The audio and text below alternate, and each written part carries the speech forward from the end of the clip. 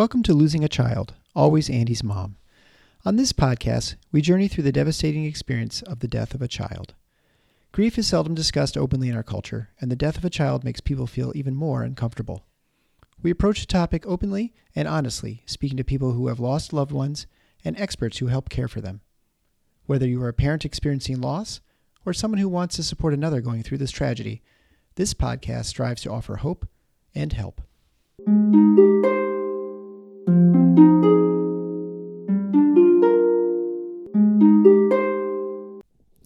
Welcome to episode 11 of Losing a Child, Always Andy's Mom. I'm your host, Andy's mom. Today, I talk with Michelle Shedd, Nathan's mom. Nathan died after only a few hours of life. Michelle found out that her son had a condition that would not allow him to live longer than a few minutes or hours at her 20-week ultrasound. Although the medical team recommended terminating the pregnancy, Michelle and her husband ultimately decided to give Nathan as much life as they could give him. Had Nathan survived, he would be 23 years old today. 23 years ago, there were no grief support groups or services for families in the area. Although I feel as if grief is a taboo subject now, it was even more so 20 years ago. We talk about the slow healing process and the hard work that is required on this journey. We also discuss giving grace to ourselves and to others. Michelle brought me a beautiful rock to remind me of this grace. Go to my website, andysmom.com, to see a picture of the rock. Please go on iTunes and leave a review of the podcast. Also, I love it when people leave comments about the episodes or my blog posts on my website. Be sure to reach out with different show ideas as well.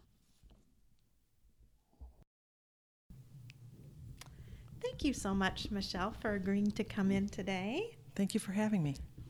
So we have a different Michelle today. We've already had one Michelle, so this is an entirely different Michelle. Great name, though, huh? Thank you. I'm a 1L Michelle. Oh, she's a 1L Michelle. Okay. So that does not help No. the whole situation at all. No. No. So I want to start out, Michelle, by having you tell me a little bit about your son, Nathan. Nathan, my son Nathan. I found out in January, many years ago, of 1996, that I was pregnant with my third child. Now, my husband and I at the time had been trying for several years. We had two older children, one the age of 13 at the time and one the age of 11, a boy and a girl. So we were thrilled to death to find out that I was pregnant. Yeah. And pregnancy proceeded through the months, and we were joyfully expecting another little person in our home. And we enjoyed every minute. I can't say that I had any early pregnancy problems or situations, but I didn't with the other two either. Yeah. So I was one of the lucky women that never had morning sickness, never had real huge cravings, but tired. And I thought that was part and parcel for being the third one. Sure. And yeah. the You're third, not as young as you were with those first two. Yeah. Right. And the third one was going to be the diplomat. There wasn't going to be a his or a hers or a theirs or a mine. It was the third person that was going to be the diplomat in the family. And so we were excitingly awaiting for him. And we found out in April, the Monday after Easter Sunday, at a 20-week ultrasound, that Nathan was not viable for life. The ultrasound technician started taking measurements like they do and suddenly became very quiet.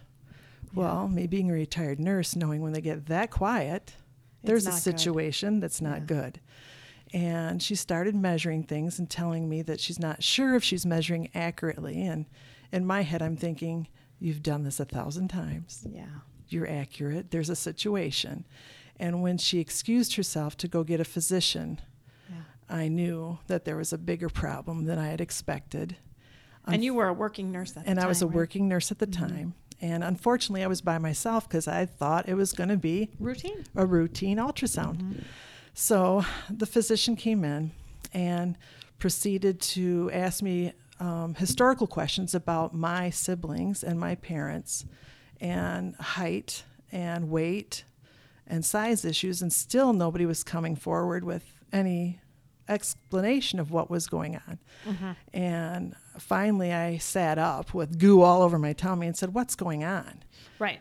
And he then said, "Well, it looks like your son has some type of dwarfism. We're not sure what, but things look pretty crucial. We're going to refer you to a neonatologist specialist." So I was seen within the week, and they did more ultrasounds and vaginal ultrasounds and confirmed that he had some sort of process going on that wasn't allowing his bones to mineralize as he was growing or strengthen. So not just like a typical dwarfism that you might expect. Right. Entirely different, much more severe. Much more severe. So the physician was worried about calcium levels, I think, in my blood, and suggested that I terminate the pregnancy and sent his referral on to my primary OBGYN to terminate the pregnancy. Because the fact that his bones weren't mineralizing, it would potentially affect you. Affect me, correct. So there was that fear.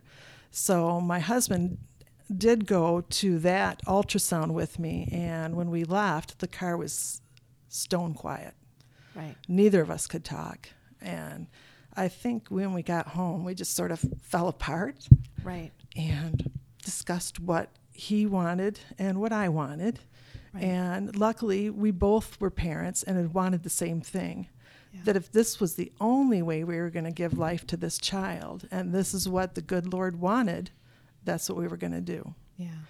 And we proceeded to tell family members and what the issue was and share information with just family members. Unfortunately, his family was more of the mindset, the older mindset, that you don't discuss things. Yeah. You don't discuss an ill child. You don't discuss the possible death of a child. It just is going to happen. My family, I think my sisters most of all, were more supportive and helpful. Nice. Yeah. And as the pregnancy progressed, of course, you're going in multiple times a week for measurements and blood work and more testing. Right, because they were probably keeping close eye on your calcium and things like that, Yep, right? and my heart rate and blood pressure and weight and they did an amniocentesis, and we had decided to wanted to know what the sex was, so we could, as a family, pick out a name. And we did that, and we found out it was a boy.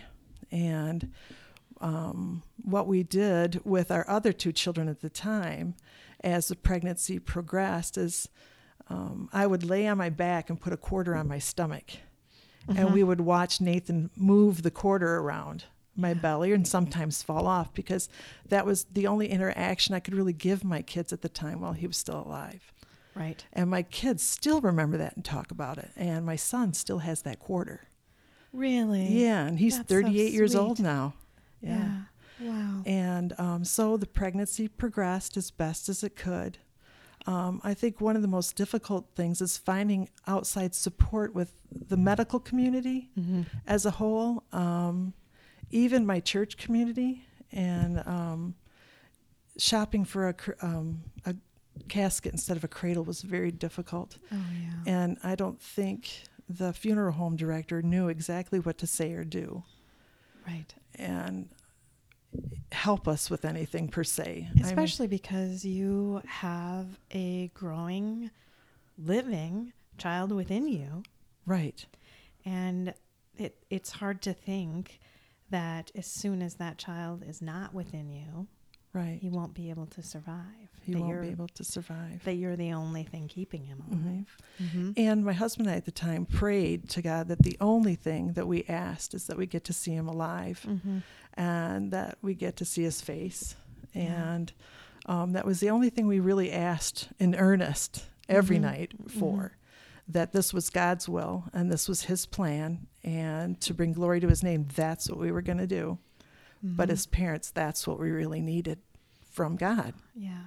So, And that's amazing to me too, to think about. I read a book recently where she knew her child was going to die, and her church family was saying, we've been praying for a miracle, we're praying for a miracle. And she said, that's not how we're praying. They prayed much more like you did, to be able to see their child alive. They knew what was happening. They knew the syndrome that was going on. And you don't pray for that to go away. I mean, it's there. It's there. You know it's there. This is reality. You just have to pray that you can get through it. And, and hopefully that you can see that child alive. And that was our gift. Nathan was actually due September 9th. On July 4th, I knew things were going askew because I couldn't breathe.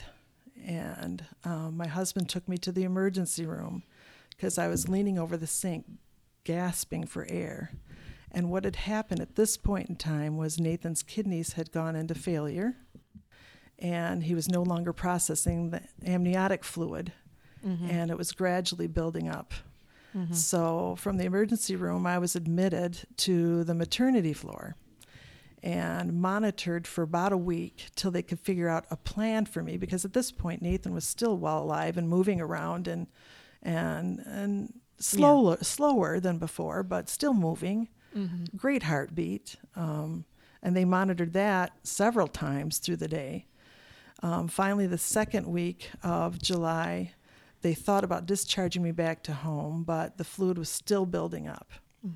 And at this point in time, I was getting edematous feet, ankles, legs, fingers. My calcium levels skyrocketed. It was giving me heart arrhythmias. Something else was going on. So the third week of July, they decided that their best thing to do would be to put a tap into my uterus and drain off some of the fluid, because I wanted to take the pregnancy as far as I could for Nathan. And what had happened was they did that on the morning of the 24th of July, and that sent me into labor. And Nathan was born. Golly, I was trying to look that up because it's been so many years. He would have been 23 this July. Wow. He was born early morning of the 25th. And of July. And he was born on my younger sister's birthday. And he was born feet first, ready to go. And they knew, the staff at the hospital knew that this was not going to be a viable birth, but they had the special care nurses come in and the doctor come in, and they tried to intubate him, but because his lungs weren't able to develop, that didn't take well. So they gave him just oxygen by mask to keep him comfortable, and wrapped him up and put him in my arms. And I got to hold him, and he opened his eyes, and he had the bluest eyes ever, and he was fuzzy all over. Yeah. And he grabbed my finger, and I just held him the whole time. And I had that as a gift that I can hold forever. Yeah. And I treasure that, and I can still see it. I can still feel it. And my husband was with me at the time, but he went home to the other two kids to get them cleaned up and ready to come up to the hospital to see their brother. So my mom stayed with me, and a priest had come in the day before and had given Nathan and myself last rites. And that was such a comforting sacrament, very comforting, that I had assurance that though Nathan wasn't going to be with us for long, that he would be loved where he's going deeply. And the people that are still here loved him deeply. Right. And so I can't say it made it easier to let Nathan go. It wasn't. No. And the next year was terrible. But so we did had your him for a kids while. get to see him then They did alive? not get to see him alive. No. But they came up, and what sadly was the hospital all of a sudden decided to move me off the maternity floor and onto a med-surgical floor, and they put green teardrops on my door so people coming in would know. But not everybody was educated, and as to what those meant. As to what those meant. And My mom and dad, of course, came in and spent time with Nathan after he died. And my mom went home to help my husband get the other two ready and up. Mm-hmm. And my dad stayed with me and bathed Nathan and got him dressed for them to pick him up. Right.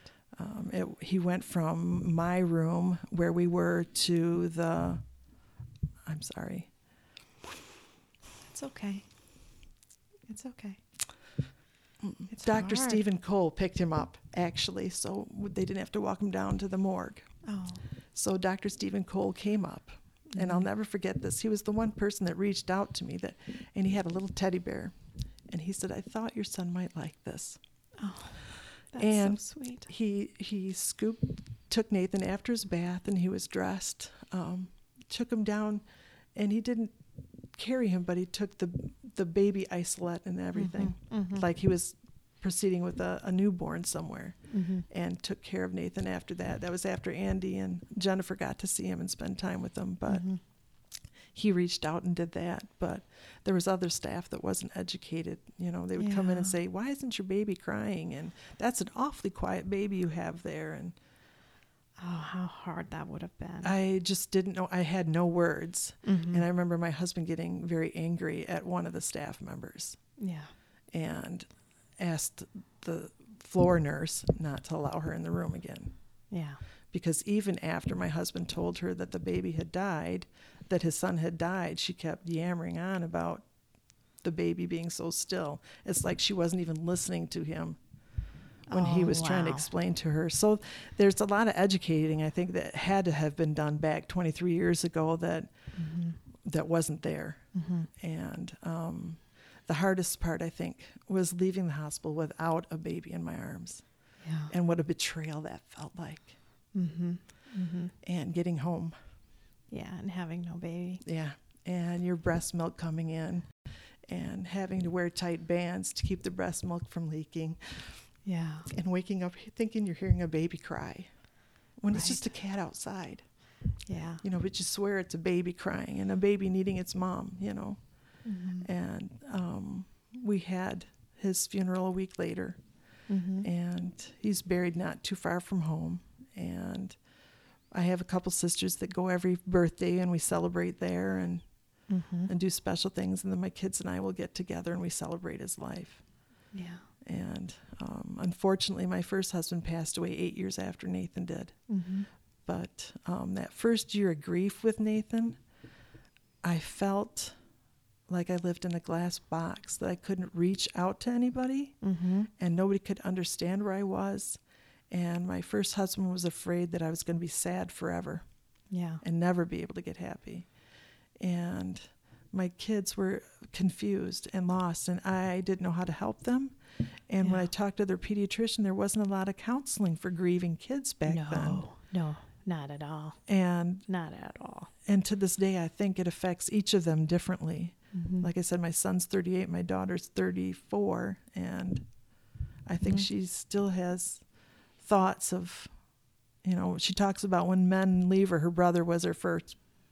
She still talks Oh. about that. Aw. And the way she phrases it sometimes hurts my heart, that she was so hurt and lost. And as a mom, you don't want that for your kids, No, you know. no. But- I know. Yeah, I understand that for sure. Right. But I've learned over the years, you learned how to love in the absence, Mhm. that love is always there Yes. and it multiplies. And the one of the greatest gifts I think I received from Nathan, whose main name means gift, Mm-hmm. is the depth of love that compounds itself when you lose a child for every other living human being. Mm-hmm. Yeah, I feel like I have more compassion and caring And empathy. within me. Yeah, and Yeah. empathy than I had before. Mhm. And it's And- crazy to me. It's hard to even understand how that change ends up happening, but it does. Right. And it's not like we weren't empathetic before, but the No. depth of empathy changes Mhm. and magnifies itself. Mhm. And I think that's just the glory of how God set up this plan Mhm. for at least Mark and I and Nathan. Mhm. And I know that when Mark died, we did hospice at home, and he was so comfortable with that.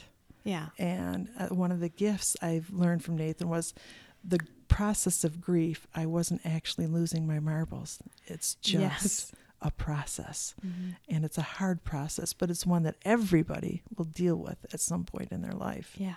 Yeah, you can't get through life without No. dealing with that. Exactly. And you know, I love how you talked about the love, the immense love that you felt, because that's what grief is really. Grief is an expression of your deep love. It is an expression of your deep love. Exactly. Mm-hmm. And sometimes I find like grief is like a dance. You go from this deep love and empathy to sometimes fear, Mm-hmm. fear of the future, fear of, am I going to be this way forever? Mm-hmm. And when I look back on it, I realize, no, I wasn't there forever. But was it a process? Yes. Was it a hard process? Yes. Would I be lying if I said each day got better? Some days are, some days aren't, Mm-hmm. to this day, Yeah. you know. Yeah. Because I'm sure you still have hard days, Mhm. even now. I do. 23 years later. You know, and it's not just anniversaries or the anniversary of his birthday or the day he died or the anniversary of Christmas or family gatherings. It could be something as monumental as I was back at work and I was having a horrible day. Mm-hmm. And this child came around the counter where I was working and her hand was very sticky and very small. Yeah. And she, for some reason, just grabbed my hand, and it was as monumental as that. And that may have been a small thing, but it was a huge thing for me. Mm-hmm. And I broke down into tears. Yeah. And this little girl was looking at me like, did I hurt you? So I bent down and gave her a hug, and I said, no, you healed me. Yeah, and tears are healing. They are. They are healing. And I didn't want her to be scared of that. No. Yeah. Yeah, it's hard to explain that to people too. It is. I've been trying to work on that. Yeah. Because I went back to work yesterday for the first time, Mm-hmm. and I wrote my staff a letter. I put that letter in my blog, so you can see it there if you want to go to the website. But Yes. in that blog, I talked about if I cry, it's only because I loved Andy so much. Mm-hmm. And tears are not a sign of weakness, No. but a sign of healing. And I just think of tears in a totally different way than I used to. Mm-hmm. And when I first tried going back to work, only 5 weeks after Andy, I hadn't learned that yet. And I had thought those tears were a sign of weakness and me falling apart. But now I know better. It's a gift. Mm-hmm. Mhm. It is. It's a gift. It's a hard one gift. Mm-hmm. And I know, unfortunately, after I had Nathan, I decided to take the full maternity leave Yeah. and wasn't due to come back to work for 12 weeks. But in a week, my boss called and asked me when I was coming back to work. Mm-hmm. And I said, well, I'm entitled to my 12-week maternity leave. Right. He said, well, you don't have a baby to take care of. You're not getting up in the middle of the night. Why can't you come back now? And I said, I can't for myself. I have to take care of myself first. Yeah. And he thought it sounded very selfish at the time. It's so strange when you think about that. We are typically given 12 weeks Mm-hmm. to celebrate the life of your baby and to take care of the life of your baby. But when your child dies, that's not what people are typically given. No. I mean, I am very blessed that, financially we could certainly live off my husband's salary, and I could take the time that I needed Mm-hmm. and just leave to take care of myself and to really work on healing, which is hard work. And then when I came back, I feel really, really ready. But so many other moms that I've talked to had to go back so soon, and they weren't at all ready. I've talked to other pediatricians who had to go back to work and see kids, like pediatric ER docs, and they said it was horrible. It was horrible, and I hate it. I mean, I had one tell me she hated every minute of every day at work now, which of course she loved her job before. Right. It's because she was unable to take that time, I think, to heal. And then it's hard when you're busy, especially a busy physician or a busy nurse or whatever job you are, it's hard to be able to really work on your healing because that takes such deliberate effort and time. Very deliberate effort. So if you're just plowing along trying to get through day after day and busy, and you don't take that time, then it may be, I certainly hope not for these women, but it may be that they will never be able to experience, the love of seeing those kids and seeing those patients again. Or being happy with their profession. That's a difficult situation. It's I think in today's society, and even granted back then 20 years ago, there wasn't a lot on child loss or infant loss or even miscarriages. It's just not a discussed thing back then. And women, I think, need to support each other and build each other up and make sure that time is allowed them. And I know my boss at that time was not happy that I stood my ground, and it took everything to stand my ground and take those 12 weeks, and it definitely was still not enough time. No, I'm sure it wasn't. No, and one of the first tasks I had to do when I got back was bring a breast pump up to the maternity floor on that unit. And I think I shared this with you, but I did it because that's part of my job. I was not ready to do that, but there was no one else available. This woman needed it before she left. Her baby was in special care. So I managed to get the pump up to the patient's room, have her sign the appropriate paperwork. When I left, I got in the elevator and I fell apart. Right. And I was sobbing. And I never remember this cleaning woman's name. She didn't ask me what was wrong. She asked me where I work. She took me by my hand and her arm around my back and walked me all the way back to work and sat me down in our break room and told my boss that I needed a few minutes to get myself together. And I never knew her name. Oh, my. I know. What a blessing It to have was. her in that spot at And that I moment. wished at that point in time I'd known her name. And I just think God sent me an angel. Yeah. And that's it. That's what I was thinking. I've never seen her again. So But you needed her at that moment. I needed it. I needed somebody, and he sent her. And that was amazing. And I remember that. That's such a cherished memory, although it was hard. The first year of grief for me was very difficult, explaining how I felt. And I had to do certain things because I couldn't find anything available. Like I think I told you, I bought paint by numbers. And I would paint whatever color I was feeling that day. And if it was black, I painted all the black spots. If it was gray, I painted all the gray spots. And I stayed in a black and gray, dark blue area for quite a while.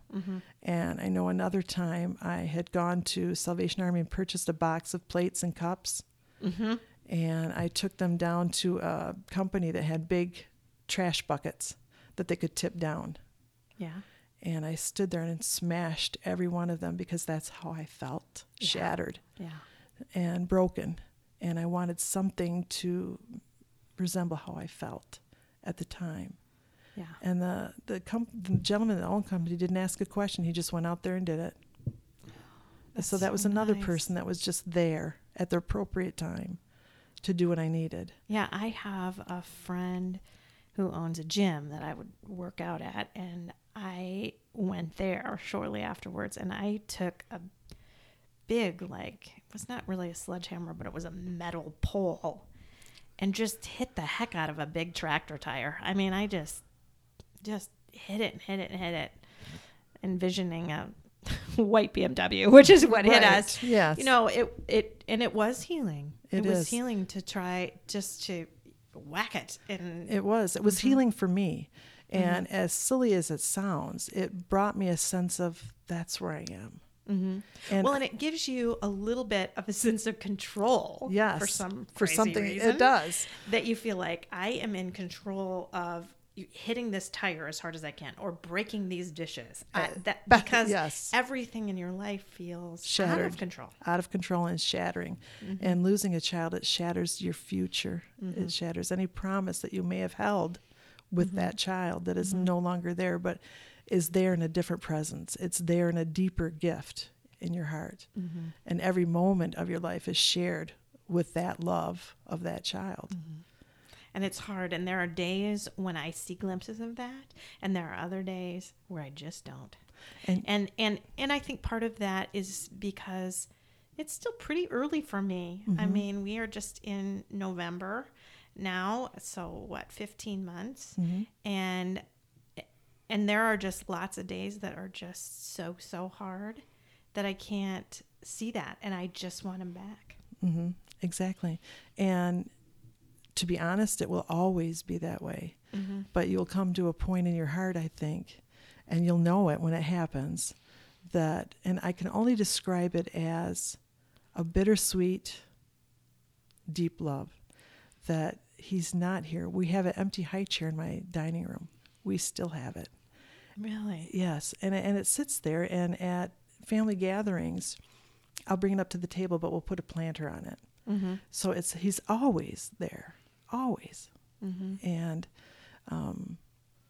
I can just feel his presence in moments like that. It's just, there was another time where I can remember 2 years after Nathan was gone. As a parent, you worry about your children all the time, Mm-hmm. even as they become adults.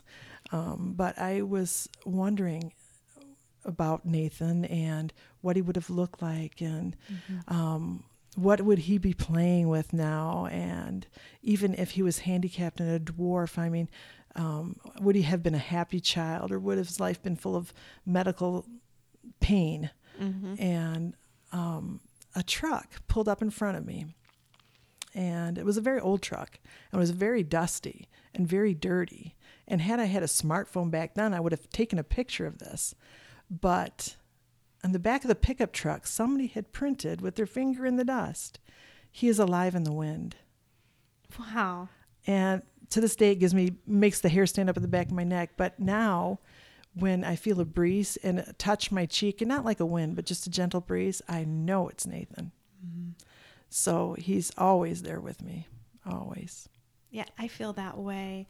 So Andy loved music, as all of Mm-hmm. my listeners would know, because Yep. if you listen to the very end, you can always hear Andy An singing. angelic voice, Mm. it is. So because of that, I think we were given 5 wind chimes by different people. And I have one up at our cottage that we keep up north, another one I gave to a friend, and then I have one in the front yard and 2 in the back, and they're big ones in the back.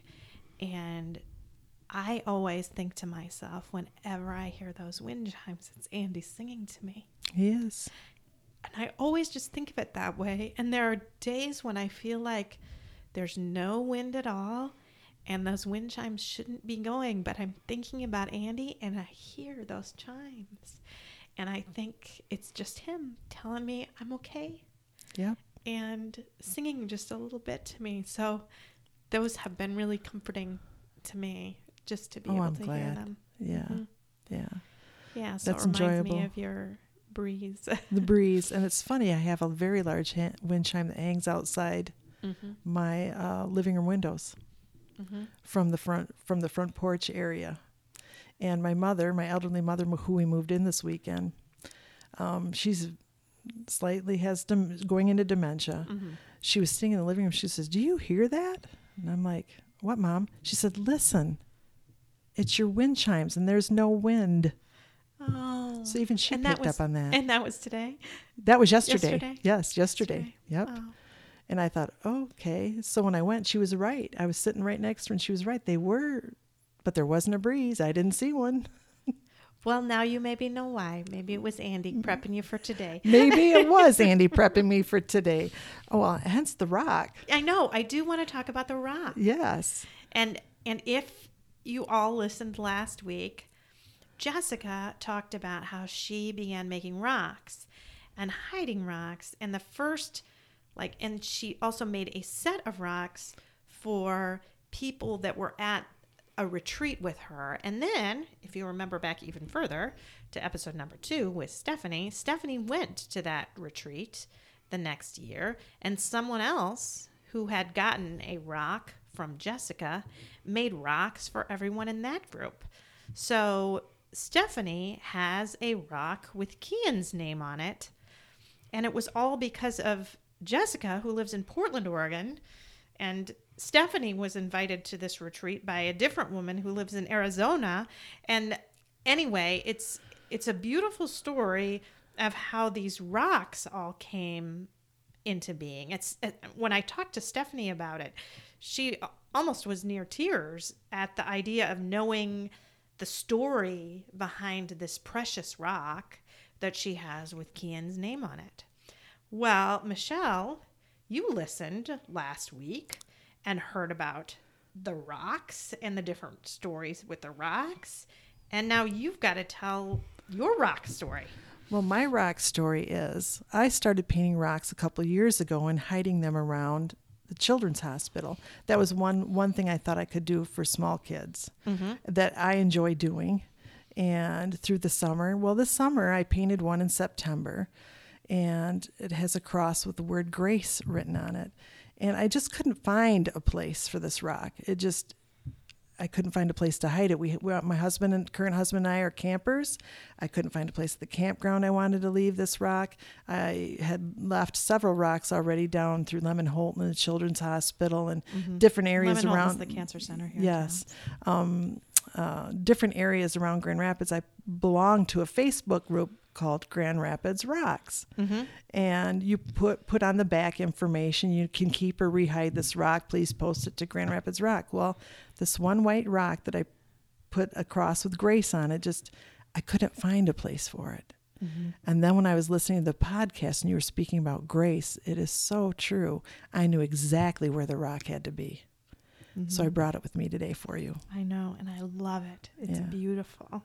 And it is perfect for me. And I think it was meant for me. And it was meant to be here in this house because we focus on that a lot. My husband and I talk about grace a lot and giving ourselves grace when we get upset or angry or impatient or any number of emotions, giving ourselves that grace and then giving other people grace when they try to help and say things that are helpful and end up saying the exact wrong thing that is not helpful. Exactly. We ran into a lot of that in the early years after Nathan died.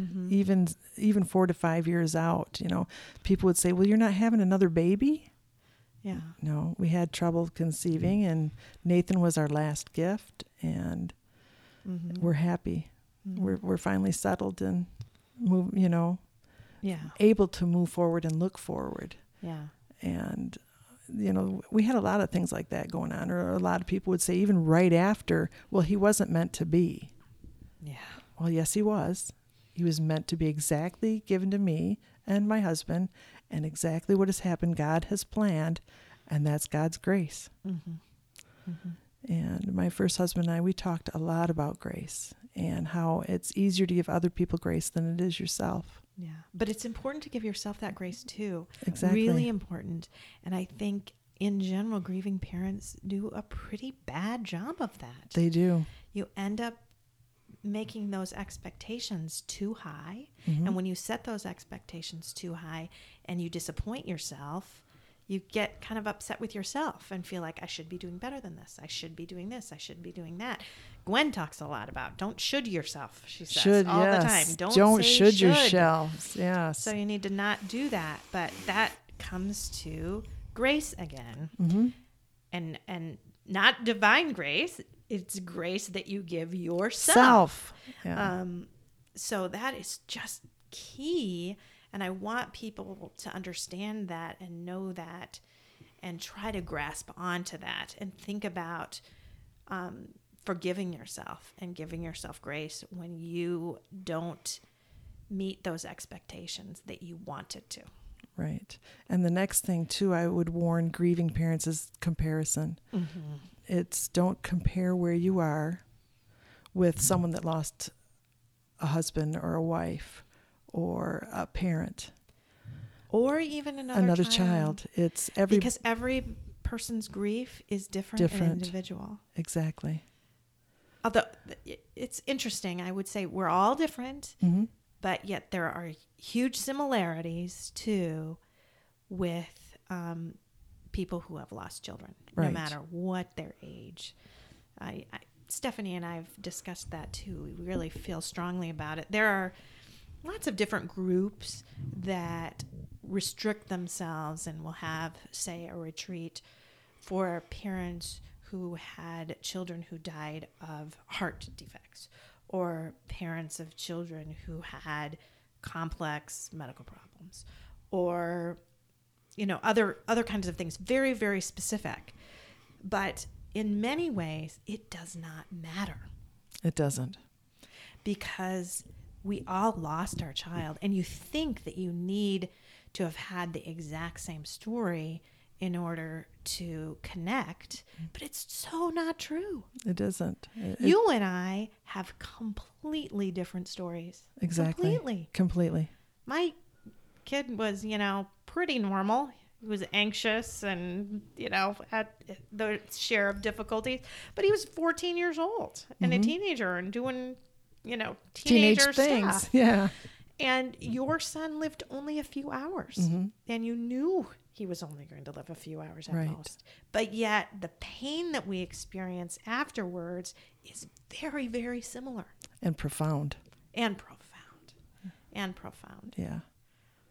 It is. Although I do feel bad for you and for parents like you, because I feel like I am given a little more sympathy from other people having lost Andy at a much older age and so unexpectedly, as opposed to you when other people didn't even get to meet him or see him or know him. Right.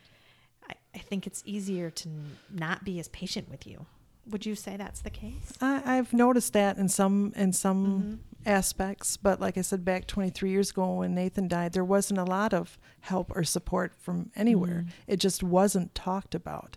I even learned from my mother-in-law, who requested when she heard that Nathan had died not to say anything to her mother, who was still alive. And it wasn't till years later, after my first husband died, that I found out the reason why she didn't want me to say anything to Grandma was because she had a child that died. She had a daughter that died. And you didn't even know. I didn't even know. It just isn't talked about. Yeah. Whether you lose that baby at 12 weeks or 13 weeks, it just isn't talked about. And what's so funny is that your mother thought that she was protecting her mother by not bringing it up. Right. And that was not true. Not true at all. No. I think had you brought it up, your grandma probably would have been able to talk to you and comfort you in ways that no one else could have. Exactly. So that was definitely not the right thing. No. In hindsight. In hindsight, it wasn't. And I wished I'd got to know my grandmother-in-law that much more. Yeah. But unfortunately, my mother-in-law died. Nathan died in July. She died in October of that year. So you didn't even get to. No. So another really cool story that you told me was about when your first husband, Nathan's dad, died, and what happened kind of around that time. Can you tell that story for me? Yes. We did hospice at home with Mark, and he had battled cancer for 4 years. And he had an amazing sense of humor with it. I mean, he would go into chemo and ask the nurse, "Can I read that bag?" And it took her 3 or 4 days to finally click what was going on. And she said, "Well, Mr. King, why do you want to read this every time you come?" "Well, I'm going to make sure it doesn't say Kevorkian Industries on here because you're killing me." Things like that. But the day he died, or the evening that he died, my youngest sister was with me. And it's funny, she's the youngest and he was the youngest. And I had made a promise to Mark that I would have him all cleaned up and shaved if he had to be shaved. And so I was taking care of that. And my sister said to me, "Why are you doing that right now?" Well, as a nurse, you know when a body is shutting down. Hospice makes you very aware of the process. And they're very thankful for them. They were in and out of the house quite frequently. Yeah. And Mark, his body was shutting down. So I was doing what I promised, getting him all cleaned up and getting clean clothes on him. And he took his last breath and a tear rolled out of his eyes, and I crawled into bed with him. I just started keening, just howling like I did when Nathan died. Just the awful gut-wrenching great lament that comes out. And my sister stopped me and she goes, "Shelley, stop, listen." I'm like, "What?" I was kind of irritated that she was interrupting me. It's just, what are you doing? Well, the radio was on and it was playing, "You're the peace of heaven on earth." And to this day, I thank her for stopping me and listening. Yes. And I looked at her and she was sobbing too. And we both had that moment and listened to that song and loved Mark the last little bit that he was there, and he was gone that peacefully. Just as peacefully as Nathan died in my arms, Mark left us. Yes. So. And then you said the DJ, right? Isn't it? You said something about someone said their name was Nathan. Yes. Oh, yes. My memory's kind of failing me, I guess, all the stress from taking care of my mom. But yeah, it was just Nathan all over. Yeah. The whole living room. Just the DJ's name. The DJ's name was Nathan. Nathan. It was like. So Nathan was playing that song. Quite literally. Literally for me as Mark was leaving. So, and he was there to help his dad. I just think that is extra cool. Yeah. And when you think about listening to the radio, it's not that often that they say their name. No. Right? So they said their name. He said his name, Nathan. Right. Just so you guys could hear that. I guess. And Marilyn stopped me to listen. Right. My youngest sister stopped me. Because Marilyn heard him say his name. Yeah. And then play that song. And play that song. Yeah. Exactly. I just thought that was really cool. Yeah. And I wanted to make sure to share that. And he was there, and he's there every day. Both of them are. So, and unfortunately I lost my dad 3 years ago, and I was there for the whole week that I took care of him, and I sang to him the Mercy Chaplet every night. We sang together. And the last day that my dad was alive, I said to Dad, I said, Mark and Nathan are here for you. I'm going to go home and take a shower. And my mom and my two younger sisters were on their way in. So I said, "Dad, you'll be okay." And I was on the road. They lived in Glen. I was on the road back to Grand Rapids, and I wasn't on the road 7 to 10 minutes, and I got a call that Dad had died. I said, "Dad, if you were waiting that long for me to leave the room, I could have left yesterday." But, yeah. That's beautiful. Yeah. Are there any other tidbits, pieces of advice you might like to give to grieving parents who are earlier in their process? Give yourself the needed time. Give each other the needed time and the needed space. We talked a lot about, you mentioned mothers taking time. Dads need it too. Dads need it too. They need the time. They need the space. My first husband, after Nathan died, men and women grieve so differently, especially mothers and fathers. I noticed, and it was irritating me, but Mark was going around fixing every little thing in the house that I had requested to be done for years, that for some reason he decided to do after Nathan died. I mean, doorknobs, register covers. Yeah. He wanted to keep his hands busy, I think. His hands busy. Yeah, he didn't want to he couldn't fix his son, is what he told me. After he was diagnosed with cancer, he said, I'm thinking about that. I couldn't fix Nathan, but I could fix this. Yeah. And I could fix that. I couldn't fix the hurt you were feeling, but I could fix this. Well, and he thought probably of those tiny little things that had sort of annoyed you. And he Right. wanted to make things as good as he could. I think so. And those were tiny little things Tiny he could little fix things. because he couldn't fix the big thing. No, he couldn't. But I do think men, I feel really bad for dads. I really do. So do I. I feel like they are definitely expected to heal quicker, to be back to work, to be back to that To be breadwinner, stronger. to be stronger. Yep. There's a lot of pressure on the men. On the men. They kind of get lost in the shuffle of everything. Mm-hmm.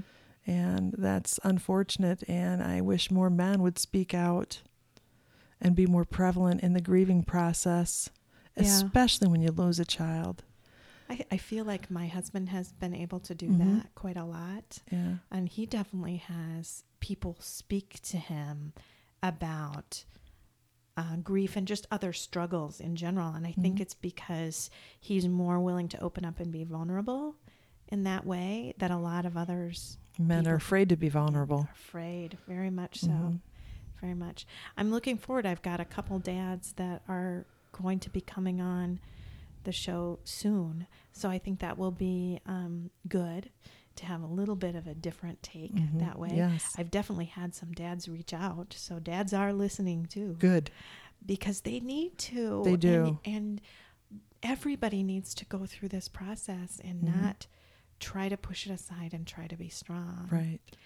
And I think as parents, as a couple, there are times when Eric kind of needs to be strong for me, and there are times when I need to be strong for him. Mm-hmm. There are times he needs to hold me when I'm crying, and there are times when I hold him when he's crying, and there are times we just hold each other and cry. And cry. Yes. And all of those things are needed. All of those. They all are. And I remember Mark and I doing the same thing. Mhm. And I can remember the year anniversary of Nathan's death. Mark planned all on his own, and he's not a planner, a family trip. Mhm. That we it was just a road trip out to West Virginia to the Greenbrier Railroad. He and my older son were into railroads at the time. And it's not that he didn't want us to be at home, but I think he just cherished the time as the family unit we were at that point in time in our lives. Mhm. And that vacation got talked about a lot in the family. Well, and it's neat that he planned it. Yeah. Because that sounds like that was unusual. It was very unusual for him to Mhm. plan anything like that. You know, even when it came to family events with his side of the family, it was still something I would plan with his family. Yeah. And I bet you felt like you couldn't do it. I couldn't. Yeah. Yeah. So wasn't that a great weight to be taken off? It you? was. That he could. That he could. Exactly. And that's a big thing too, Yeah. because I have a hard time doing a lot of that stuff too. My Mhm. normal kind of planning stuff. Mhm. I'm normally the one that plans all our vacation stuff. I look up, all of these different, I go on, try and rent different houses in a place because instead of staying in a hotel, because we had 6 people in our family, so hotels are hard. So I tried to rent an apartment or condo or something, and I would look at probably 100, because that's just me. I want to get the perfect place, and I can't do that anymore. I just can't. I hope someday I will be able to do that, but it is just too much for me right now. Right now it is. Yeah. I can't even think. I mean, I really have no idea what we're even doing for Christmas this year. So as far as thinking about a family vacation, I can't do that. Yeah. I couldn't have it at that point in time either, much less plan what I was going to have for dinner that day. Yeah, I know. That was hit or miss.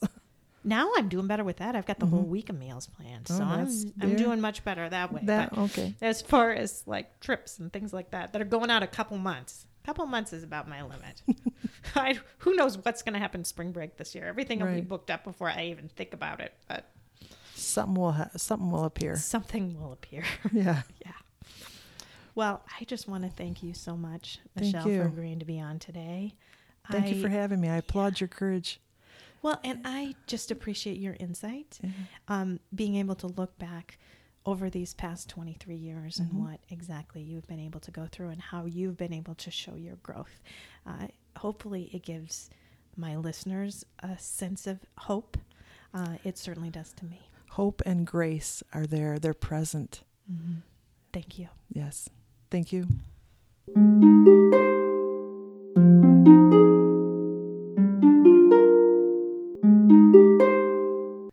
Thanks for listening to Losing a Child, Always Andy's Mom. Please subscribe to the show on your favorite podcast player. We are always looking for new show ideas. If you'd like to be a guest, know someone who'd be a great guest, or have a show idea, please email us at marcy@andysmom.com. Be sure to visit the webpage, andysmom.com, for more content, including Marcy's blog. There you can also sign up to receive updates via email. Together, let's work to inspire hope, one day at a time.